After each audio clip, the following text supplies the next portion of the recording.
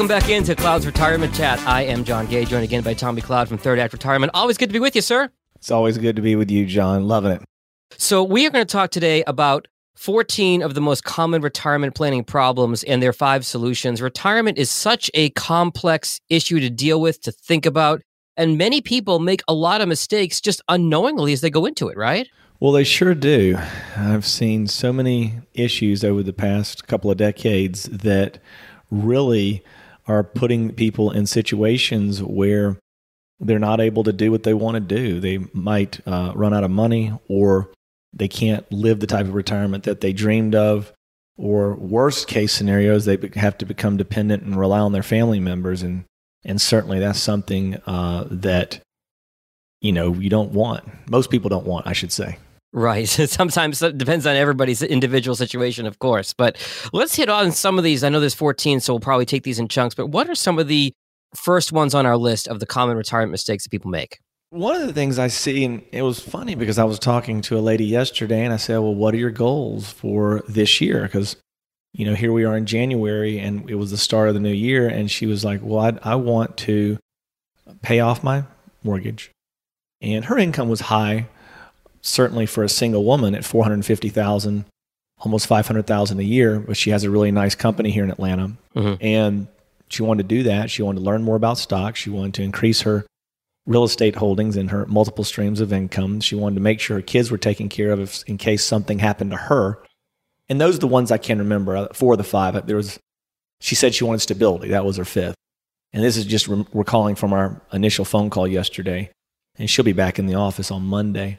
And I asked her, I said, well, what would it be like if you just did nothing? If you just didn't hire a financial planner and you just went through the year? And it was very easy to see that she was a driven woman. Not only is her income in the top 1% of all households in America, it's probably, for women, single women, it was probably in the top 1/10 of 1%. Right, sure, yeah. And so she was like, well, I would be depressed. I would have a very bad year. It would be difficult for me to feel good about myself if I don't do something this year about it. Mm-hmm. And so one of the things that I see is a big problem is there's people that want to do it themselves. My business has been very fortunate, and I've been so thankful the last 3 years. It's grown 18% in 18, 31% in 2019, and 24.5% in 2020, even with COVID. And the fees and the money that I've spent on coaches the past 3 years, during those 3 years, is almost embarrassing. However, they've helped me to grow. And they've helped me to better serve my clients. And I've had a trainer that helped me do quite well with my exercise. And I also have a functional doctor who helps me to live a life where I don't take any types of medication. I quit taking Claritin last year in 2020 for the first time since probably 86, in the mid to late 80s when I was a teenager. Uh-huh. And I did this all with the help of professional coaches. And it cost a lot. My functional doctor, I had to cut him a check for $2,700. Mm-hmm. And my coaches were many times more than that over the 3 years. So people, they want to do it themselves. And she goes, well, what were your fees? And I told her my fees. And she said, okay, yeah, that's reasonable. We'll come in and speak with you. So do-it-yourselfers, John, are really trying to avoid paying a fee. And ultimately what they're doing is they're probably costing themselves thousands of dollars and the possibility of not being able to have the type of retirement they want. The other thing is you have to have humility. Every study shows that the older that we get, as you get into your 60s and 70s, our cognitive abilities go down. Sure, yeah. And so you're trying to make all these decisions. And you're already making decisions in your 20s and 30s with your money, probably because you also have less wisdom. But now as we're getting older and our cognitive dissonance goes down, it makes it even harder. So do-it-yourselfers is a big one, a really big one. Another one that is really mind-boggling, and it really has gotten a little better over the years, but it's still surprising every time I look at it, as recent as 2 years ago, I had a woman come in that heard me speak at a university, and she came in, and she was with a big organization. I'm not going to say it. It's just risky for me to do that, but it's well known. It's a household name. They have millions of clients and thousands of financial advisors. And she slapped her statements down on my conference table. And I began to look at her investment fees, which were, I forgot, 70% higher just on her assets alone, these securities alone, and the investments and the annuities that they had sold her. And then I said, okay, well, what are your advisory fees? What are you paying your advisor? And she said 3%. And I just... That's high. Well, when I hear that, it's like, okay, well, you can hear it and say, well, she's getting taken to the cleaners, or she's getting taken advantage of, and maybe a little bit. But what I think of is, wow, isn't this guy afraid of a lawsuit? Or isn't this woman afraid of a lawsuit, whoever the financial advisor was? That's how my mind works. I don't know. I don't want to ruin my business over exorbitant fees. And quite frankly, I don't even know if Schwab would let me take out a 3% fee. Then I Right, get audited. I've been audited 3 times in my 20 years, and they come in there and they see a 3% fee. So I don't know. But that's another thing that I see. That's number 2, are high investment fees and high advisory fees. So number 1 on our list, people who are trying to do it themselves. Number 2, high investment advisory fees. Let's tick off quickly a few more on this list here, Tommy. Yes, sir. Yes, sir. Yes, sir. We'll knock out the next 2 pretty quickly. Poor asset allocation of lack of diversification. They've got, well, I have 20 stocks. I've got Apple, I've got Exxon and Home Depot, and my advisor got me 20 stocks. And I've got some bonds over here. And what they're lacking there, obviously, is global diversification. They're lacking sector diversification in the stocks. It's very difficult to get enough sectors in with 20 or 30 stocks. It's very difficult to spread it out between mid-cap, large-cap, and value. Mid-cap, large-cap, small-cap, value and growth.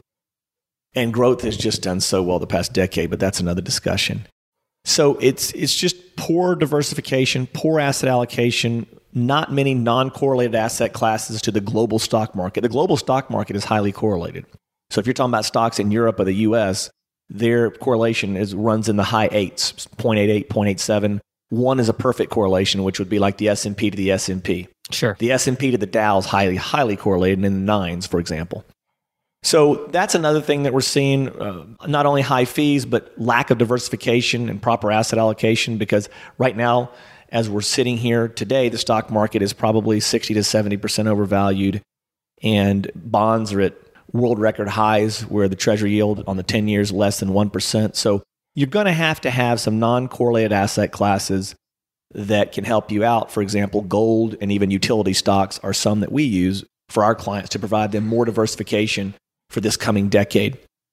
Number 4, paying more taxes. One of the things that people don't understand, I would suggest people just go to Morningstar as they're listening to this, maybe after the show, or pause the show, go to Morningstar.com, type in your favorite mutual fund. And if you go to the expenses tab, or maybe the portfolio tab, you go down, you can look at the expenses. You'll see that there is a tax cost expense to having these. Yeah. So, well, I have a mutual fund and I'm not selling it, and here's the deal. It doesn't matter. You are paying fees. And sometimes, usually because of turnover inside those mutual funds, those fees can be 2% or higher. I've seen 2.65% on major brand name blimp floating, famous enough to fly blimps at bowl games when we have them. Understood. And they're just so billions of dollars, maybe even $1 trillion, or how famous these mutual funds are. And I've looked at them time and time again, the people that are paying taxes of over 2% a year because of the turnover. Number 5, I see people come in, and this doesn't happen much because I'm working with people that typically have about $500,000 or more in investable assets. So they're good savers. However, I do see people coming in and they're spending more than what their budget will allow for them to achieve their goals. Well, I want to retire at 58, or I want to retire at 67, or whatever the number is. And yeah, they have money, but they're wanting to have 2 houses, or do this with their grandchildren, or go do this together, or whatever it is they want to do. If they're, their goals, play golf, join this country club, it could be anything. And they just aren't saving enough. They've done a great job saving compared to most people in America die in debt. Yeah. So as we look at this, they're just not on par with what they're trying to do. Their expenses are going to be high, and they're wanting to have a certain lifestyle when they retire, and they're just spending too much. And I think that's sort of human nature, Tommy, because you work hard for 30, 40 years or whatever it ends up being, and you want to enjoy your retirement. You want to literally enjoy the fruits of your labor, and you get to a point where you're retiring and you're thinking, wow, this is great. I don't have to work 8 hours a day. I have all these extra hours in the day. I can really go do the things that I want to enjoy, whether it's golf, travel, reading, whatever it is. And there's a natural temptation to spend more because you have this newfound freedom, I think. Well, that's exactly right. And so that's something that we help people with as well, and what people need to, figure out as they're going into it. And Tommy, number 6 on our list is not knowing what their budget should be, right? That's the next step here, correct? Totally oblivious. They know what they want to do, which is human nature. We all know what we want to do. I know what I want to do. However, taking the time to put down a budget for it is a whole different story. That takes effort, that takes thought, and that takes time. And so we commonly will see people come in and just, they aren't ready for it. Yeah. With any type of budget. And then the next one is not knowing how to use insurance properly. What do you mean by that? Well, when I go into some of these accounts, I just see all types of insurance, sometimes whether they need or they don't. Sometimes when your assets hit a certain level, in my mind, you might not need long-term care if you have enough money saved up. Mm-hmm. You can always have it. It's not going to kill you. It's not going to be a deal breaker, particularly if you have those that are like life long-term care policies where they can still leave a death benefit. That's fine. Again, it's not going to be something that's going to really damage you. However, it's moments where there's tax advantages and things that you can do there, and how they're doing annuities. The annuities that they have are extremely expensive, and that's an insurance product. The fees are really high, and that's to compensate the agent.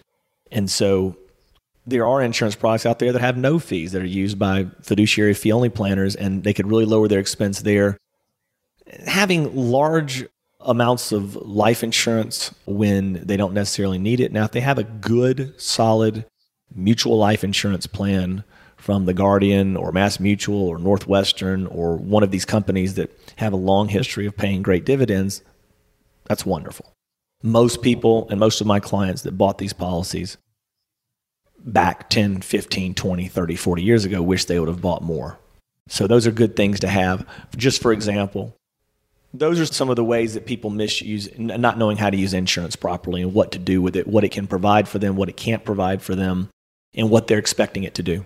Got it. Next on our list is not having an updated will or not having a will at all. And I think that's really important because the will is not just about you. It's about what you're leaving behind for the ones you love, but also the potential mess you might be leaving for them if you're not prepared to have all this organized and set up ahead of time. That's absolutely true, John. And I want to talk about wills, and I will briefly, just going back to the insurance as well, is just knowing how much to have, what you're going to do with it, and what's the proper amount for you to have in your situation were some of the things that I was thinking as well when I look at those policies. And paying the right rates. If they have term, a lot of times they're paying too much for term. Mm-hmm. So those are some of the things that we review when we look at clients' insurance. Absolutely. The wills, they need to be updated every 5 years or so, I would say. It's not a big chore. Estate planning attorneys have plans now that aren't that costly where they will update and talk to you once a year for an hour, and the fees are minimal, monthly fees. They have programs now. And so the estate planning attorneys are becoming more advanced, almost like a service-based business where they're working with their clients more closely at reasonable fees. These aren't huge, exorbitant fees, particularly if you're a married couple and you want a will, or if you're a married couple or a single person, you just want a will and a trust. So I think it's important, particularly if you have family that you're going to leave behind, to be able to provide from them, from your assets, and divide it up the way that you want and the way that you think you're supposed to do it. So absolutely, we've had people come in all the time with just no, their assets are going to go into probate and their family is going to have to deal with the government.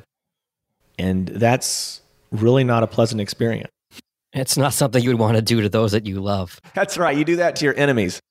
Exactly. What's number 9 on our list? Number 9. Love potion number 9. Not having their investments well positioned for the next. Do you remember that song, John? Love potion number 9? I do. Good. Yep. Good. Well, in case of all these here, you won't want to take your problems down to Madame Rue. You won't get them solved there.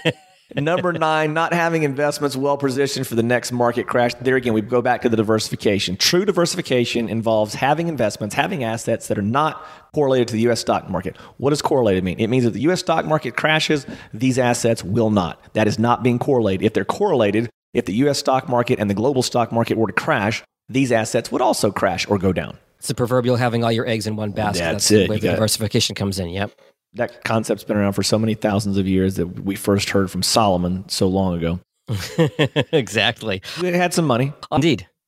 Number 10, no idea what their portfolio did in 2002 or 2008 when the stock markets went down dramatically. So they come in, they had this portfolio, and I'll say, well, do you know how your portfolio would have done had it been in place like this back in 2002 or 2008?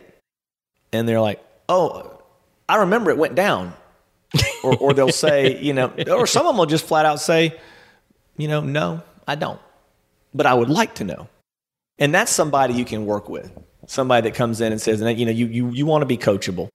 Yeah. And so they just don't know. And so the next time we have them, and I'm telling you, the next time that we do have a market correction, I think it could easily be 50% from where it is now. If they're relying on bonds to give them 3, 4, 5, 6%, I think that's going to be very difficult. I mean, the good thing bonds will do is preserve what they have. However, the bonds that they have are not going to offset the stock market crash with a 5% gain, I don't believe. The yields are just so low, bonds don't have that much further to go down, which means bonds, the yield, and bonds, their face value doesn't have that further to go up. So that's what we're talking about there for those dramatic losses. And it's like I said, it's 2008. It's been a while since we've had a stock market correction. All right. Next on our list, number 11, as we start to wrap up here. There's no non-correlated asset classes, and they do not know how to calculate the proper withdrawal rate from their portfolio during retirement. That's number 11. It goes back to the diversification thing. You got to be diversified. You got to have non-correlated asset classes.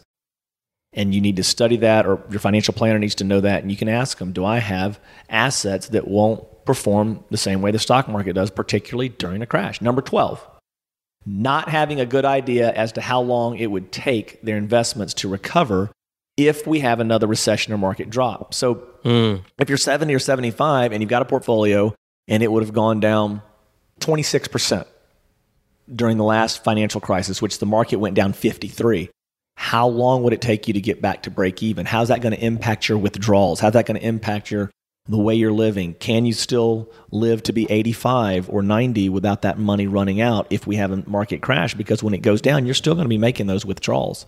And so most people need to have time for their portfolio to recover if they're going to achieve their goals, and depending on basically what their budget is. Number 13, not reviewing their retirement or financial plan regularly. Things happen with family, things happen with health, things happen in the economy, and things happen, you change your goals. You could lose a spouse, you could gain a spouse. And so you really need to be on top of that and look at that yearly. Because if you don't, you may not make the proper changes that you need to make in order to be successful with your plan and have a comfortable and wonderful retirement where you have peace of mind. You can sleep at night and you have peace of mind. Right. If you're going off a plan that based on life circumstances that are completely different than when you set the plan, that is just a recipe for disaster. It is. And I hate to say that I've seen it before. The final one, number 14, a lack of peace of mind. This is worst and has the most harm and impact on people I've found. People don't give enough weight to their emotions.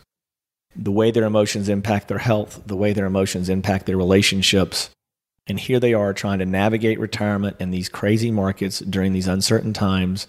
They're trying to figure out their withdrawal rates. They don't even care about the taxes. They're just don't want to pay a financial planner. Goes back to the do-it-yourselfer. So it gives them a lack of peace of mind as their cognitive abilities go down, unfortunately. Mine are going down. Yours are going down. Everyone on the planets go down. There's only been one perfect human as far as by my belief system whose cognitive ability probably didn't go down. However, the rest of us have these bodies that are wearing out every day. So lack of peace of mind is probably the worst. And I think we've seen in the last year with all the stress that we've all endured collectively in 2020 that that lack of peace of mind and that stress can take a physical toll on you. And it is so important to take care of your emotional and mental health as well as your physical health. It can also lead you to make bad financial decisions. So how are we doing on time, John? Can we jump into the solutions, or how are we looking? Let's do this. So we are about out of time for this episode, Tommy. So we're going to leave you with a teaser and say that we've covered 14 common retirement planning problems today. And we're going to, in our next episode, episode number 4, we're going to talk about 5 solutions to these retirement problems. That sounds wonderful, John. And Tommy, before we let you go, what are the best ways to reach you at Third Act Retirement if somebody has questions about planning for their future? If they have questions, they can just call into our office at 770-971-2888 and set up a retirement ready success call with anyone that answers the phone.